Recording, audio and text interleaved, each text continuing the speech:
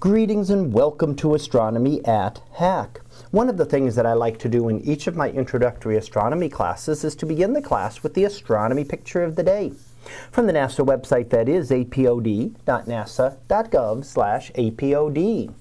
And today's picture for March the 8th of 2019, well, it's titled Stardust and Starlight in M78. So what is M78? Well, it is one of the objects in Charles Messier's catalog, in fact, number 78 in that catalog, of objects that did not look like stars through small telescopes. And those objects include things like galaxies and nebulae and even star clusters. So a variety of different types of objects, but anything that did not look like a star through a small telescope. And this is combined of a couple of different types of nebulae. You can see the blue color, and that is a reflection nebula. And that is because of dust that will reflect the light of the blue stars around it. And dust preferentially will scatter the blue light, making it appear blue.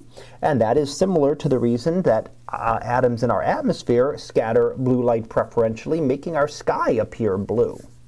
Now we also see some distinct dark nebulae here, darker areas where there just appear to be great voids in space and nothing present.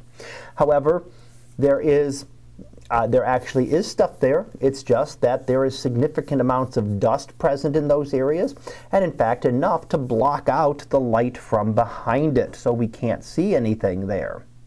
This is part of the Orion star forming region, so we do see lots of signs of star formation.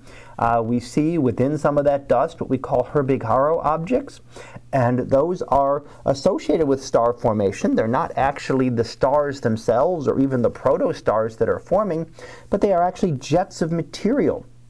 So when those stars are forming, they send out jets of material, and when that material hits other dust around it, it energizes it and causes it to glow, and that gives us what we call the Herbig-Haro object, which is just that glowing nebula at the tip of each of those jets.